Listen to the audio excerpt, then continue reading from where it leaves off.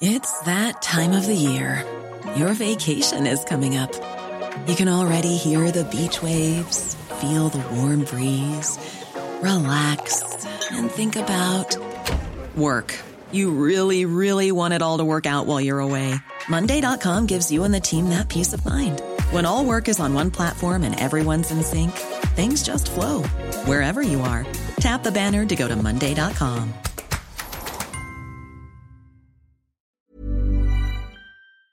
My business used to be weighed down by the complexities of in-person payments.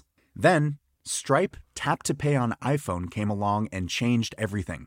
With Stripe, I streamlined my payment process effortlessly. No more juggling different methods. Just a simple tap on my iPhone and transactions are complete. What's truly remarkable is how Stripe caters to all my customers' preferences. Whether they're using cards, Apple Pay, or other digital wallets, Stripe ensures a smooth checkout experience every time.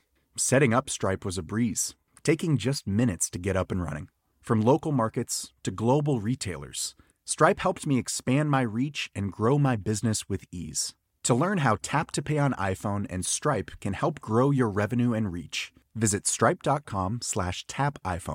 Welcome to DTNS Experiment Week. All this week, DTNS is on summer vacation, but in its place is Experiment Week, where our producers and contributors are trying out new show ideas and releasing them right here on the DTNS feed.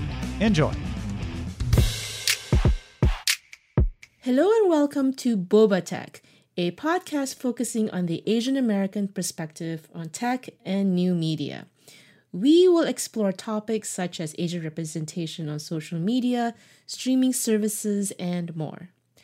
Hello, my name is Nicole Lee, and I've been a journalist in the tech industry for over 17 years at this point. I've worked for outlets such as Engadget, CNET, Wired Magazine, and more. I also consider myself an Asian American. I am of Chinese descent. I was born and raised in Malaysia, but I moved to the US when I was 18, and I've been here ever since. I'm in my 40s now, so that means I've spent my entire adult life in the US, and I consider myself very much an American and very much Asian as well. I'm hoping that this podcast will be an interesting journey into the world of tech and media from an Asian American perspective. I think now is a very exciting time for this kind of perspective, especially as there's more Asian representation on the big screen with movies like Shang-Chi and new media such as a lot of K-dramas and Squid Game on Netflix. So I think this is an interesting time to bring this unique perspective, and I hope you will join me in exploring this topic together with me as well as any guests that I will invite to the podcast. Thank you so much for listening.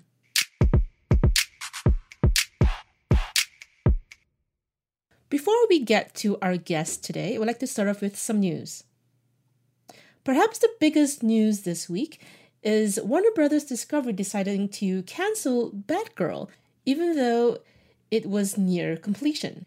It won't be in theaters and it won't be on HBO Max either.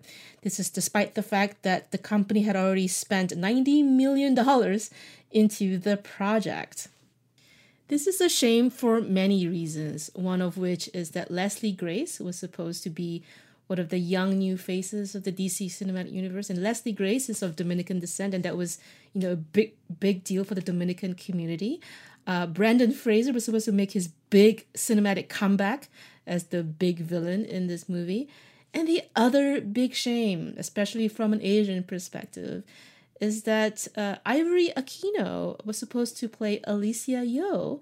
And Alicia Yeoh is Barbara Gordon's best friend. And this was supposed to be the very first representation of a transgender Asian American female character on a big screen like this, especially for DC. And it's just a shame all around that we won't get this important characters to be on screen, and it's a shame all around. In slightly more positive news, Google is making it easier for people to find and support Asian-owned businesses in their communities. Starting this week, U.S. merchants can add an Asian-owned label to a verified Google business profile, which will appear in search and maps queries. This move is part of Google's efforts to support historically marginalized communities. It's done this before with Black-owned, Latino-owned, veteran-owned, women-owned, and LGBTQ plus owned businesses. So we're doing this now for Asian-owned businesses as well. It's worked with the Grow with Google initiative, as well as the nonprofit U.S. Pan-Asian American Chamber of Commerce, to help these Asian-owned small businesses to get visibility on Google. And this is especially important, of course, due to the rise of Asian hate crimes in the past few years and the slowing down of business in places like Chinatown and Koreatown, things like that. So I think this is an important step in the right direction. Before we get into the interview, I just want to apologize in advance for the quality of the recording. It was through Skype. I think there was something on my end that produced a little bit of noise, so apologies in advance for the subpar quality of my particular microphone especially. Now on to the show. I'm so glad to introduce my very first guest, Eileen Rivera. Hello. Hi, Nicole. Thanks for having me here. Hi. So glad to speak to you. We actually have been podcasting before, years and years ago. Bajillion years ago, on an Android podcast for TWiT, as well as Geeks on Glee, I believe. Oh my gosh! Many years ago. Life. Oh my gosh! Many years ago, both Eileen and I used to do a podcast about Glee back in the heyday of Glee, I should say, not the sort of bad version of Glee. Like the true Hollywood story version. The true Hollywood story version of Glee. Yes, back in the heyday. But yeah, so glad to talk to you, Eileen. Yeah, thanks for having me. And I feel like, I feel honored to be your first guest, if this becomes your first episode. Yes, we'll see.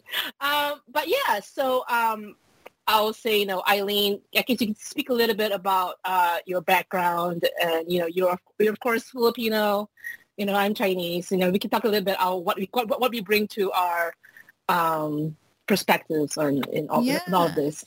Yeah, I'm a Filipino American. I was born and raised in California. I was born in Los Angeles, lived half my life in Southern California and half my life in Northern California. Moved up to the Bay Area to go to college, and I majored in communications, broadcast communications, and that's what I do for a living. I work in media. I've worked in media for a very long time as a producer, and I've been very fortunate to have sort of, followed tech and media and entertainment, all my life, again, been very fortunate because I really love what I do. So yeah. And it's an amazing landscape, entertainment and media. And, I'm excited to talk about representation because so much has changed.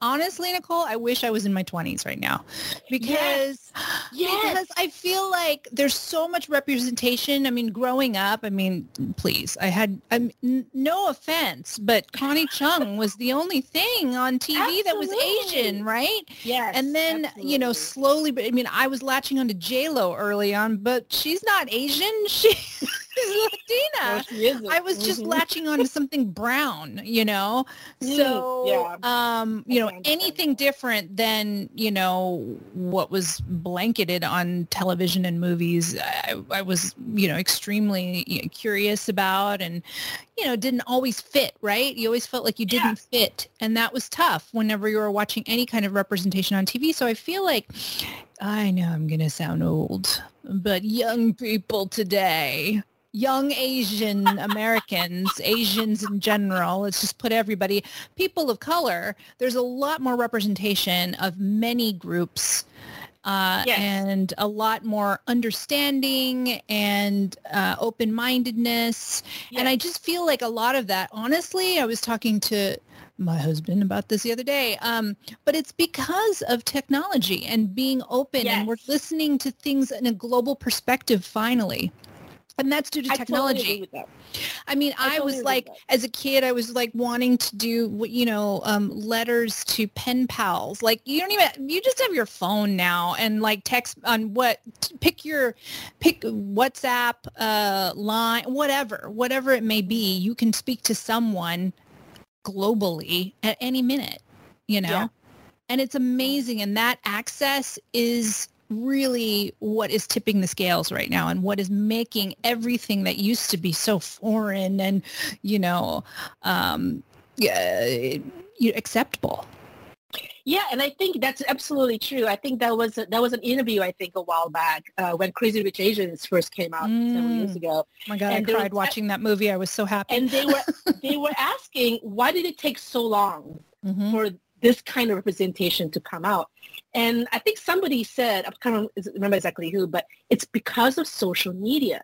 Yeah. It's because of social media and technology, the fact that, it's Instagram and TikTok and all of these apps have made it so that it's okay. It's normal. It's like a completely different kind of world now than it was 20 to 30 years ago, because the internet has made things just easier. It's just easier, the access. I mean, I feel like I would have been into K-pop a long time ago if I had more access to it. Right. I would have been into a lot of other, I mean, growing up as an Asian American, I was sheltered into how much I knew about my own culture, I mean, I knew what I knew from my family, but in terms of Asia in general, and there was only so much that we learned in schools, right? You learn American history, and now we're learning, we didn't really learn all the right history. Right. Well, I mean, for me, I grew up in Asia. I grew up in Malaysia, and I was exposed to a lot of Asian media, like, Hong Kong media, those kinds of things. But I always thought that's Asian media. That's American media. It's a different thing. American media is like, I don't know, Clint Eastwood, Brad Pitt or something. And there's not as much Asian representation in America.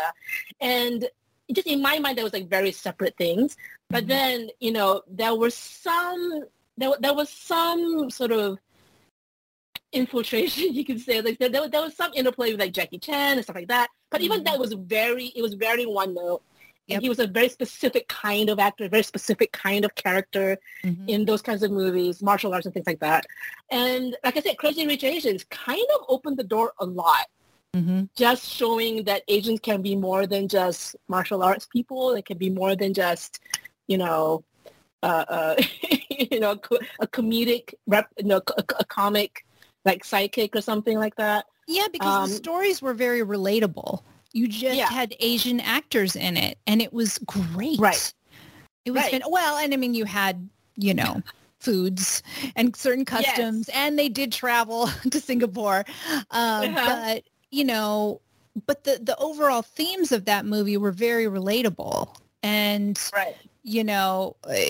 obviously prior to that, you wouldn't see that kind of movie made, period. I feel like I can talk in generalities because it's still, even though now I feel like there's more representation in media, it's still, the percentage is still a bit off, right? So, absolutely. I was just talking, now this is not Asian representation, and I'm not of this culture, but I had just read that James Franco was cast as Fidel Castro. And it's like, wait, what? And I had to look up his origin. I was like, what is he? Oh, his dad is half Portuguese And he's Swedish Jew. Okay. So I'm a little confused about that casting, to be honest with you.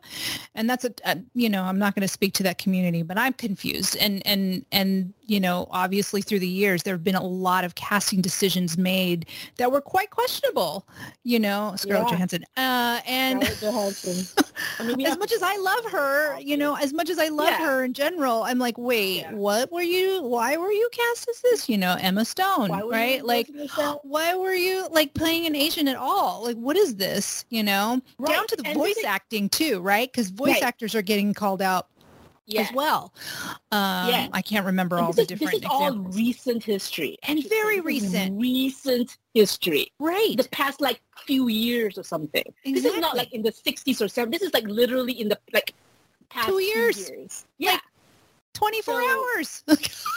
Talking about the James Franco thing. Yeah, exactly. Like this is not like distant past. This is like recent history. So we're still obviously getting through it, getting over it. And here's the thing, like you could argue some people on the internet would say, "Oh, what does it matter? Acting is acting," or it matters. It matters in the writer's room. It matters. Absolutely. Like who's writing these stories? Do you even understand what people are, in those communities are going through? Do you even understand the intricacies of the way foods are made, the way greetings are made to people, just the simple hellos and just the simple jokes? You don't get it if you're not, and even, the point of view of an answer, is so different in every community. And if you have the wrong person representing it or writing it behind the scenes, it's really not okay, Many of us have those stubborn pounds that seem impossible to lose, no matter how good we eat or how hard we work out. My solution is PlushCare. PlushCare is a leading telehealth provider with doctors who are there for you day and night to partner with you in your weight loss journey. They can prescribe FDA-approved weight loss medications like Wegovy and Zepbound for those who qualify. Plus, they accept most insurance plans. To get started, visit plushcare.com/weightloss. That's plushcare.com/weightloss. The Claude 3 model family from Anthropic is your one-stop shop for enterprise AI. With models at every point on the price-performance curve, you no longer have to make trade-offs between intelligence, speed, and cost. Claude 3 Opus sets new industry benchmarks for intelligence. Sonnet strikes the perfect balance between skills and speed, and Haiku is the fastest and lowest cost model in the market, perfectly designed for high-volume, high-speed use cases. Join the thousands of enterprises who trust Anthropic to keep them at the frontier. Visit anthropic.com/Claude today. My business used to be weighed down by the complexities of in-person payments. Then, Stripe Tap to Pay on iPhone came along and changed everything. With Stripe, I streamlined my payment process effortlessly. No more juggling different methods. Just a simple tap on my iPhone and transactions are complete. What's truly remarkable is how Stripe caters to all my customers' preferences. Whether they're using cards, Apple Pay, or other digital wallets, Stripe ensures a smooth checkout experience every time. Setting up Stripe was a breeze, taking just minutes to get up and running. From local markets to global retailers, Stripe helped me expand my reach and grow my business with ease. To learn how Tap to Pay on iPhone and Stripe can help grow your revenue and reach, visit stripe.com/tapiphone. So that's definitely the Asian American representation in media, which like the Crazy Rich Asians. There's a lot of it on like streaming services too, which is that's the benefit of streaming services. I want to say is that because there's so many, there's like Netflix and Hulu, and like, there's so many streaming services that there's opportunities for more marginalized voices to have their own movies and have their own TV shows, and to sort of that kind of show be available and be viewable to more people. For example, Kim's Convenience. I would never have heard of Kim's Convenience. Oh, gosh. It wasn't for Netflix. Exactly. Me too. So, and you that's an example. Wait a minute. We have to talk about this. I saw your Instagram where you went to Simu Liu's book signing. Book signing, yes. Is he as handsome? As I see on TV, he's that mild digression tangent, but yes. I have to know, since you breathe the same air as him. I did meet Simu Liu at a book signing, and I all of a sudden I was like 14 again. I was just like, I couldn't I was like, oh my God. He's very cute. He's very, very cute. He's very good looking. And awesome as Shang-Chi, so, Yes, Shang-Chi, another one. Another, like, our first Asian superhero, first. Like, right. In recent years. Oh, my gosh. In recent years, like, literally last year. Yeah. So, there's that. So talking about Asian American representation in media, there's a lot of, like, they've been on YouTube for a while. I should say there's a lot of Asian American on YouTube in general. I think there's, Wong Fu Productions, I don't know, or Wong Fu, and then there's a lot of, like, other, like, sort of Asian American specific YouTube representation. But like I said, they weren't really like, quote unquote, mainstream in the way that Shang-Chi or Crazy Rich Asians are. Yeah. The flip side, I think now, which is really interesting to me, and you should probably be more knowledgeable about this, is the rise of, like, K-dramas and K-pop in the popular mainstream in the way that I've never seen it before. Like, I've heard of K-pop for years, but not to this level and not to this, like, just people going crazy over them, like selling, like BTS selling out stadiums, So, like, it's like, what do you think of that? Like, what do you think contributed to that? And what do you think about, like, this crazy this, like, rise of this fandom? Yeah.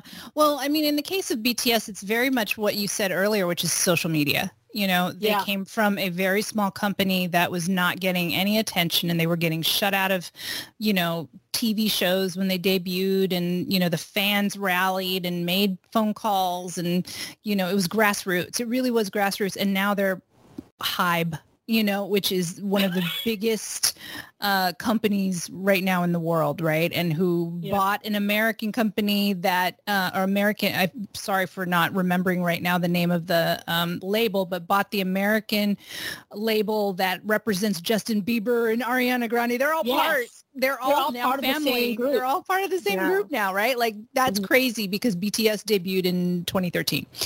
And, but I also don't want to just say it's social media, because if their music was not that good, no one would care. Well, their music is amazing. Combination of things. They're very talented, and they were seen. It took a long time, but, combination of the grassroots social media and their amazing talent and the music that is, I'm biased because I love them so much, so good, propelled them. And they have this wonderful message, and, along the way, they're, throwing positivity out the door left and right, and people are eating that up, because there are groups of marginalized people who are wanting to just, be haters. They want to, embrace each other. So, yeah, I think they're the breakout, because they're just, the talent just oozed. It was just so good. You can't deny it. But, there's also probably some luck involved in piecing together that talent and the fandom. And the fandom just, galvanized and was so passionate, and eventually, was heard. And now they just keep gaining more and more and more fans. And now they're beyond K-pop. They're like, they're beyond, I can't even call them K-pop anymore. I mean, I think they want to be K-pop, but I think they're beyond that, because they're in an echelon of, dare I say, they're in the conversations with Beyonce and Justin Bieber and, Adele. Like, they're in those conversations. Maybe you don't know them yet, but there's still a lot of, not you, Nicole, but, like, a listener out there may not know them yet, but they're now, like, a global phenomenon. K-dramas. Yeah. I mean, I feel like Parasite, before we talk about K-dramas, Parasite winning the Oscar again, not long ago, pre-pandemic, 2 years ago, 2 years ago, that knocked, everybody away. They just blew everyone away. And then, you have a lot of those actors in K-dramas and whatnot, but then there's Squid Game, right? I feel like because of Squid Game, which, okay, I've been watching K-dramas much longer than I've been, like, an army for BTS. Sure. And I'm just like, this is the one that broke out? Oh, well, okay, I get it, because there's lots of violence and, there's greed involved. And it's a really good story. It really is. But I was just like, really, this one? Okay, because I've been watching so many. There's so many great K-dramas out there that people don't know. But that's just because of my own exposure. And you know, it just started, like K-dramas just started really becoming big after Squid Game. But I wasn't watching K-dramas on Netflix for the first 2 years of my, you know, world entry into K-dramas. I was using Viki.com was the best place for me to watch and still some of the best K-dramas are on there. They're starting to get catalog on Netflix. And I'm like, I'm like, oh yeah, I saw that 3 years ago. It's on Netflix now. Okay. That was big back in the day. And there's so many other streaming sites like iQIYI. You know, I missed the boat on Drama Fever when people had that before it shut down. But now, you know, about it is like, is it because it's just so different from American dramas? Is it because it's like, yes, different? Okay. So here's okay. There is a K-drama that is very popular right now called Extraordinary Attorney Woo. Attorney Woo, yeah. I know about it. And are you watching it, by the way? No, I do know the story in general. Oh, okay. The premise of the show, yes. And the other day I found out, or last week I found out that they're already thinking about developing it for U.S. audience. And I'm kind of like, really? Oh. Okay. So I mean, I guess there could be a different spin. I guess there could be a different cultural spin. But what I love about K-dramas, and you tell me, Nicole, if you can think of a show other than this one that I'm about to name, I don't think Americans have heart. The last show that had a lot of heart that I watched that was huge, that was made from America, which is now over, is This Is Us. That is, I mean, I didn't watch Parenthood. Sorry, I didn't. I tried, and not that I didn't want to. Just so many seasons to catch up on. Okay. But, you know, This Is Us was that show that was very family-oriented, touching, and you're crying almost every episode because of something happening. Not tragic, but just, you know, poignant, right? Yeah. I think a lot of K-dramas have that. There's this humanity in K-dramas that's missing in a lot of, you know, crime dramas, medical dramas, and action drama. We just like action and sex. I'm sorry to be so generic about this, but that's what Americans really like, action and sex. Right. Whereas in K-dramas, there's more character development. And maybe it's because they know they're going to, most of these K-dramas, although now with Netflix, I'm seeing season 2 of Squid Game. I'm like, oh my God, they don't do that in Korea most of the time. Usually it's just 1/16. One season and then they're done. 1/16 episode season, and every episode is like a movie, right? They could be like an hour and a half long, but you get the arc. You get the whole shebang. You don't need any more after one season.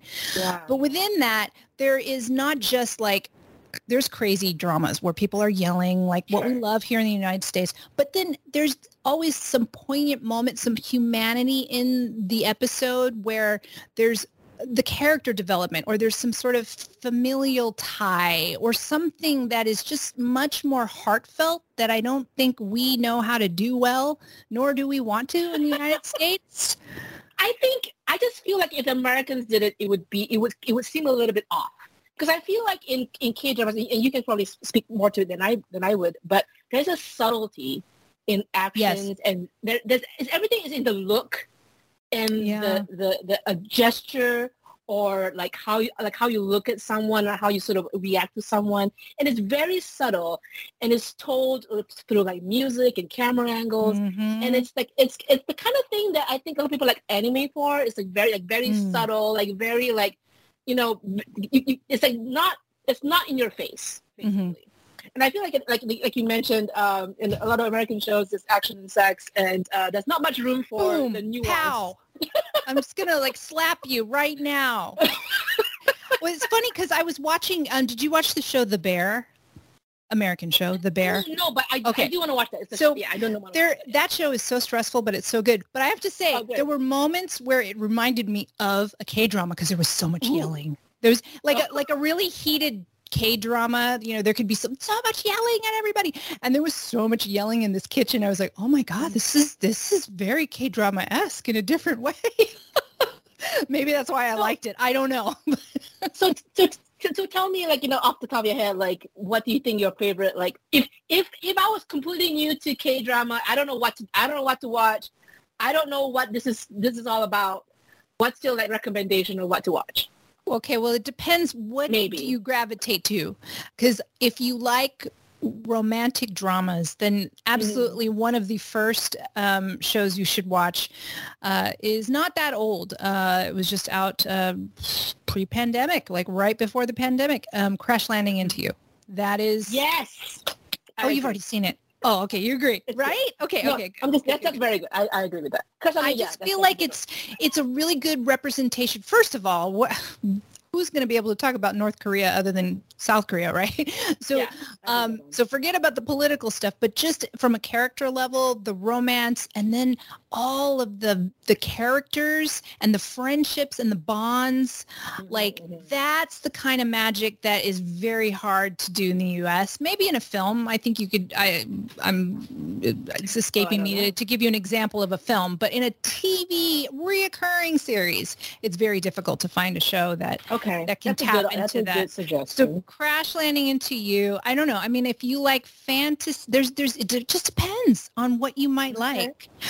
I have my list here now that you're asking me of like all the dramas I have watched. Oh my God. I have watched 154 K-dramas right now. I guess. And I only started it. Some of that's reality shows too. The reason why I asked is because like you mentioned, Squid Game is like for some reason it's the like entry point for a lot of people, the Squid Game. And I just feel like even though, I mean, it's a decent series, it's pretty good.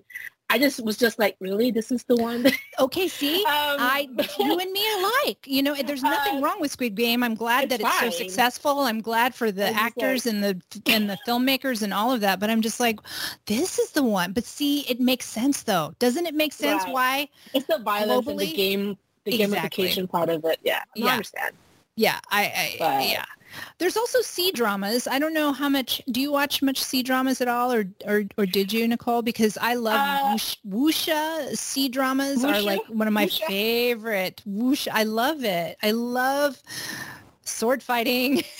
To me, there's not a lot of in K-dramas that I can point to in that world, but in C-drama is like.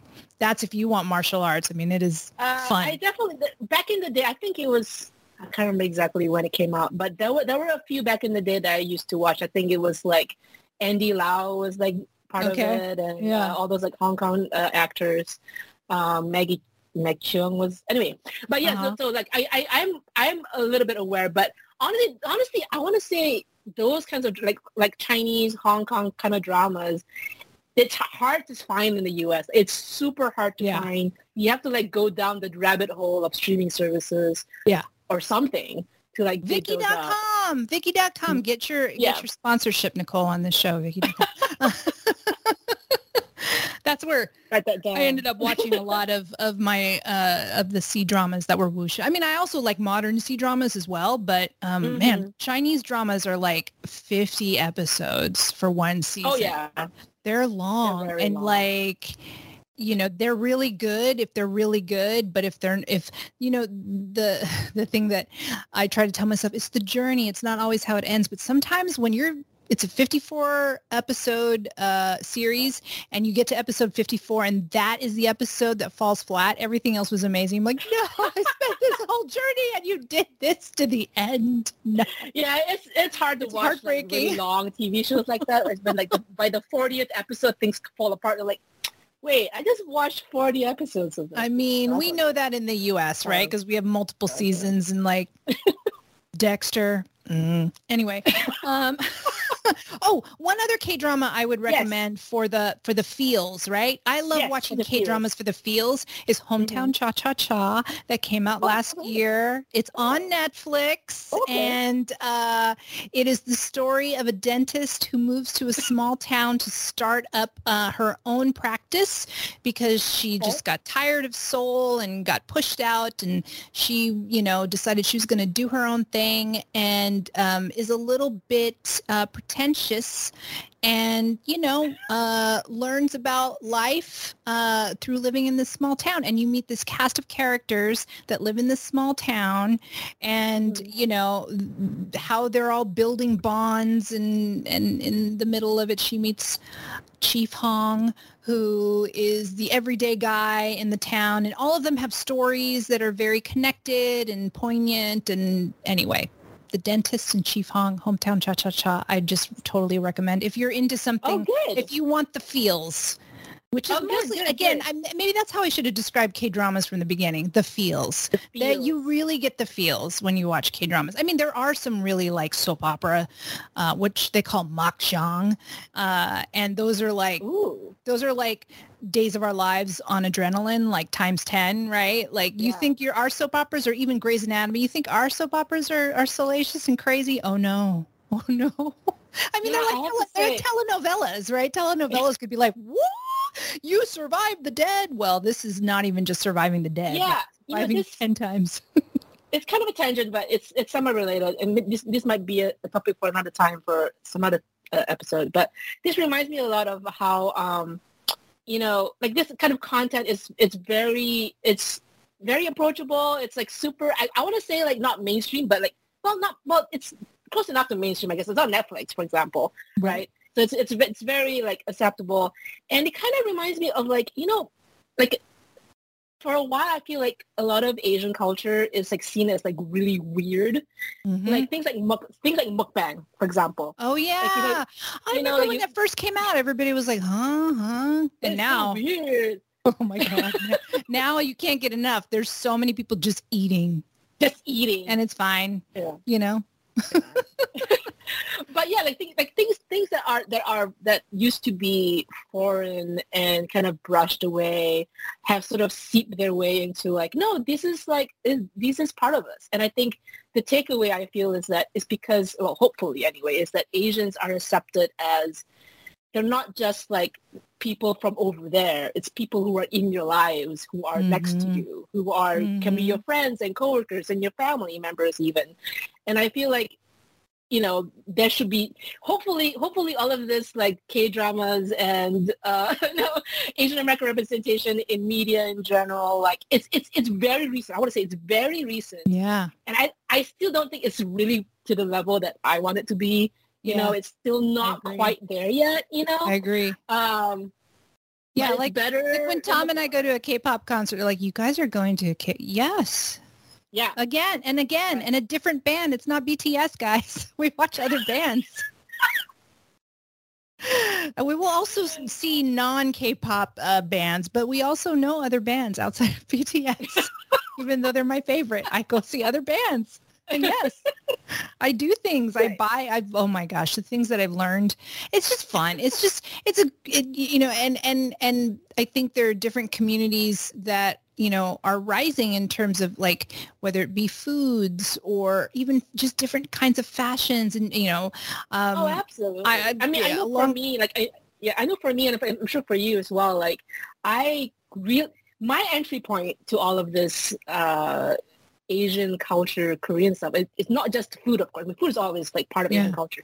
But for me, it was actually like beauty products. Yes, me too. It was very interesting for me because like, being in America, like what I know as beauty products is like Sephora and, whatever, like those kinds of products, which is fine. Nothing wrong with them. It's just that when I discovered K-beauty and through the internet, through like sokoglam.com or whatever.com, I was like, oh, this is like for my skin. Yeah. For my skin Didn't complexion. you feel that? It was for us. Yes. This is for my particular skin. Revlon was for white people, right? I mean, I'm serious. I mean, now I think it's changing, but for the longest time I was like, well, this foundation is just it's not, for me, it wasn't dark enough, Right. ever. I mean, there's, some color, that's very light a lot of times in K-beauty as well, but they're changing too. But I mean, in terms of like the steps and the care, like this 10-step method, the toner, the essence, the serum, I was like, oh my God, what is all of this? And the sheet masks are now like, everyone's using sheet masks. Everyone's using those things.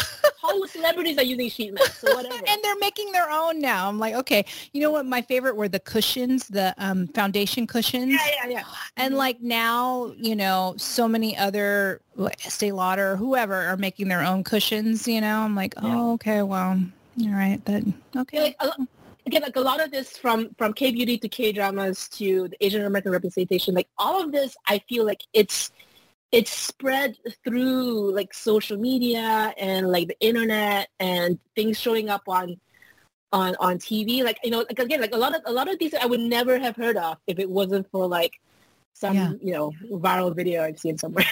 Well, but like, don't you watch videos now too of other Asians talking about food or talking about movies, and you're like, yeah, like you automatically like, oh wow, just 5 years ago, didn't have that perspective out there widely, and now we do with the because of like TikTok or whatever it may be, whatever you're using, to find, even in YouTube. I just feel like I'm hearing more conversations from people that have the same perspective as I do, maybe slightly different. Maybe they're not Asian American. Maybe they're, Asian and immigrated, whatever, but it's still closer than what it was before. I also feel like if I was like in my 20s or in my teens and I'm watching all of this content, I would feel, right, as a 40-year-old, I feel seen for like the first time in forever, right? But I feel like, if you're younger, you're growing up with this, like you will feel like you belong already. You belong already, yeah. There's at least I hope so. I hope so. Anyway, right? Yeah. I mean, but I hope so. Like you will feel like you're already part of this conversation. That you won't feel like, oh, I have to be a doctor, I have to be a lawyer or whatever. You can be whoever you want. In anything you want, and hopefully that's the message, Yeah. Listen, young people listening to this, let us know if us olds are making any sense, or are we just, no, I don't know. Are you not feeling seen? Because we feel like we would be more seen, but we also have different perspective of not ever being seen, right? Right. So it's a little different. It's a little crazy. All right. Yeah, so like I guess we would just finish the outro, or like in the sense of like what do you hope going forward in Asian representation in media? Do you want different kinds of it? Do you want different K-dramas to be on Netflix, or do you want to see a K-drama on your TV on AB on NBC, or is that too much, or is that too outside of purview? What do I want in the future? I mean, I think I just want more, I'm a little greedy about it right now. I want more. That's all I'm watching, really. I mean, actually, I did get a little burnt out on K-dramas recently because I was just like, oh my gosh, there's so much going on. Plus, I've been crazy about K-pop lately, which has taken up my life. So different in something else has moved in. But I just think we need more. The more, the better. I don't really know what industry doesn't need more Asian representation? And maybe that's too general of an answer because I can't think of my feet right now. But I would welcome more, and I think from other cultures, whether my own culture, Filipino culture. I mean, we're finally, I see on your rundown here, we could have talked about Jo Koy and Easter Sunday coming out, which is, I love all the comments were like, oh, of course, Easter Sunday is not coming out near Easter. It's way late. Filipino time. I mean, more representation from more Asian cultures. I don't remember what you were saying earlier, but it reminded me of, I think just talking about generations. And I I don't know, for some reason Moana came into my head, and when Moana debuted, I cried in that movie for a animation, because there was a brown girl represent, that was on the heels of all these amazing new properties that are that show Asian representation now. But that was even early, and that wasn't long ago. It wasn't long ago, but it felt like it was one of the first. And I'm like, what? Why am I crying to see this, honestly, brown representation? I completely agree with you. I mean, in retrospect, I suppose Crazy Rich Asians or Shang-Chi, they're, I guess, from a maybe non-Asian perspective, they're decent movies. But when I watched Crazy Rich Asians, I cried because it was something so relatable to me. Mm-hmm. When I watched Shang-Chi, I cried because it was just generational, father-son relationship. I was I started feeling feelings, Yeah. And I just feel like a lot of recently the Pixar, Turning Red, I cried in that one. Oh goodness, I got to play that song right now. Okay. I cried in Turning Red because it was just that mother-daughter relationship. I completely felt that. Mm-hmm. So, all of these movies with Asian representation, I really feel, and it really touched me. And I wouldn't be seeing them until literally I say the past 3-4 years or something. I know. I am jealous of 20-year-olds. I want to live in a world where most of my life I had this kind of, representation and this is why I think, this is why I say more, probably because I don't know. Maybe you should have a guest who is in that age bracket. But do they want more? Yeah. Maybe they want more. We haven't even talked about political issues in the world and Asians and representation and, hate crimes and things like that are going on that are very prevalent and that are scary for the youth, Yeah. And so because of things that are out there like that, that's why I say more. We need more. People need to be more of it. And I'm not saying even just us being educated about other Asian cultures that aren't our own, but obviously other people need to be educated even more. And still, I mean, sometimes it takes forever to get it in anyone's thick skull, what we're trying to say, Yeah.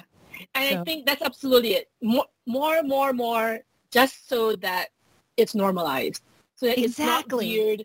It's not like some unusual thing, that it's just normal.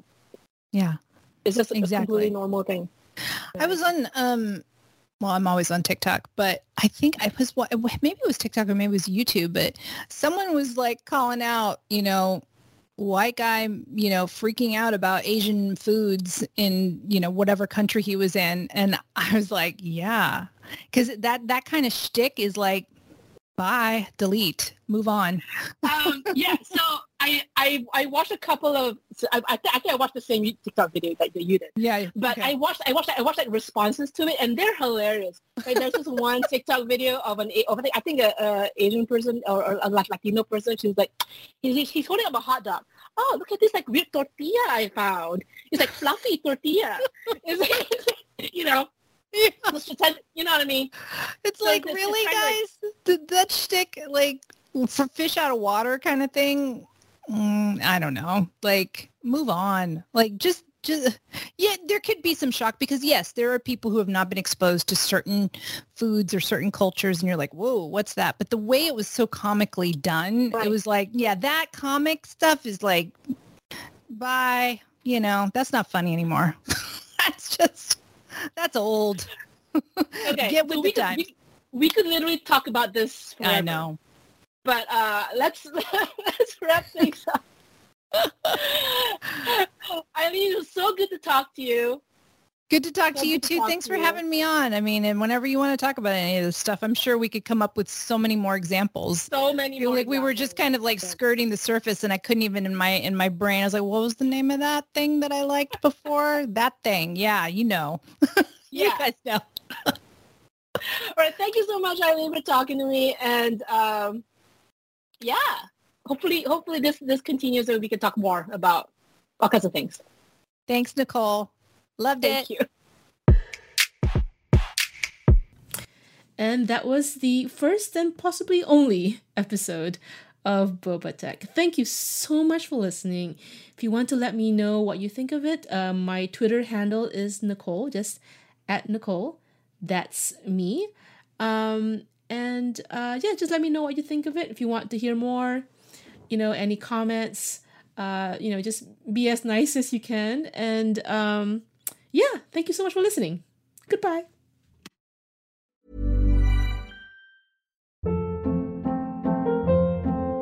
Hold up. What was that? Boring. No flavor. That was as bad as those leftovers you ate all week. Keke Palmer here, and it's time to say hello to something fresh and guilt-free. HelloFresh. Jazz up dinner with pecan-crusted chicken or garlic butter shrimp scampi. Now that's music to my mouth. HelloFresh. Let's get this dinner party started. Discover all the delicious possibilities at HelloFresh.com. Hi, I'm Daniel, founder of Pretty Litter. Cats and cat owners deserve better than any old-fashioned litter. That's why I teamed up with scientists and veterinarians to create Pretty Litter. Its innovative crystal formula has superior odor control and weighs up to 80% less than clay litter. Pretty Litter even monitors health by changing colors to help detect early signs of potential illness. It's the world's smartest kitty litter. Go to prettylitter.com and use code ACAST for 20% off your first order and a free cat toy. Terms and conditions apply. See site for details.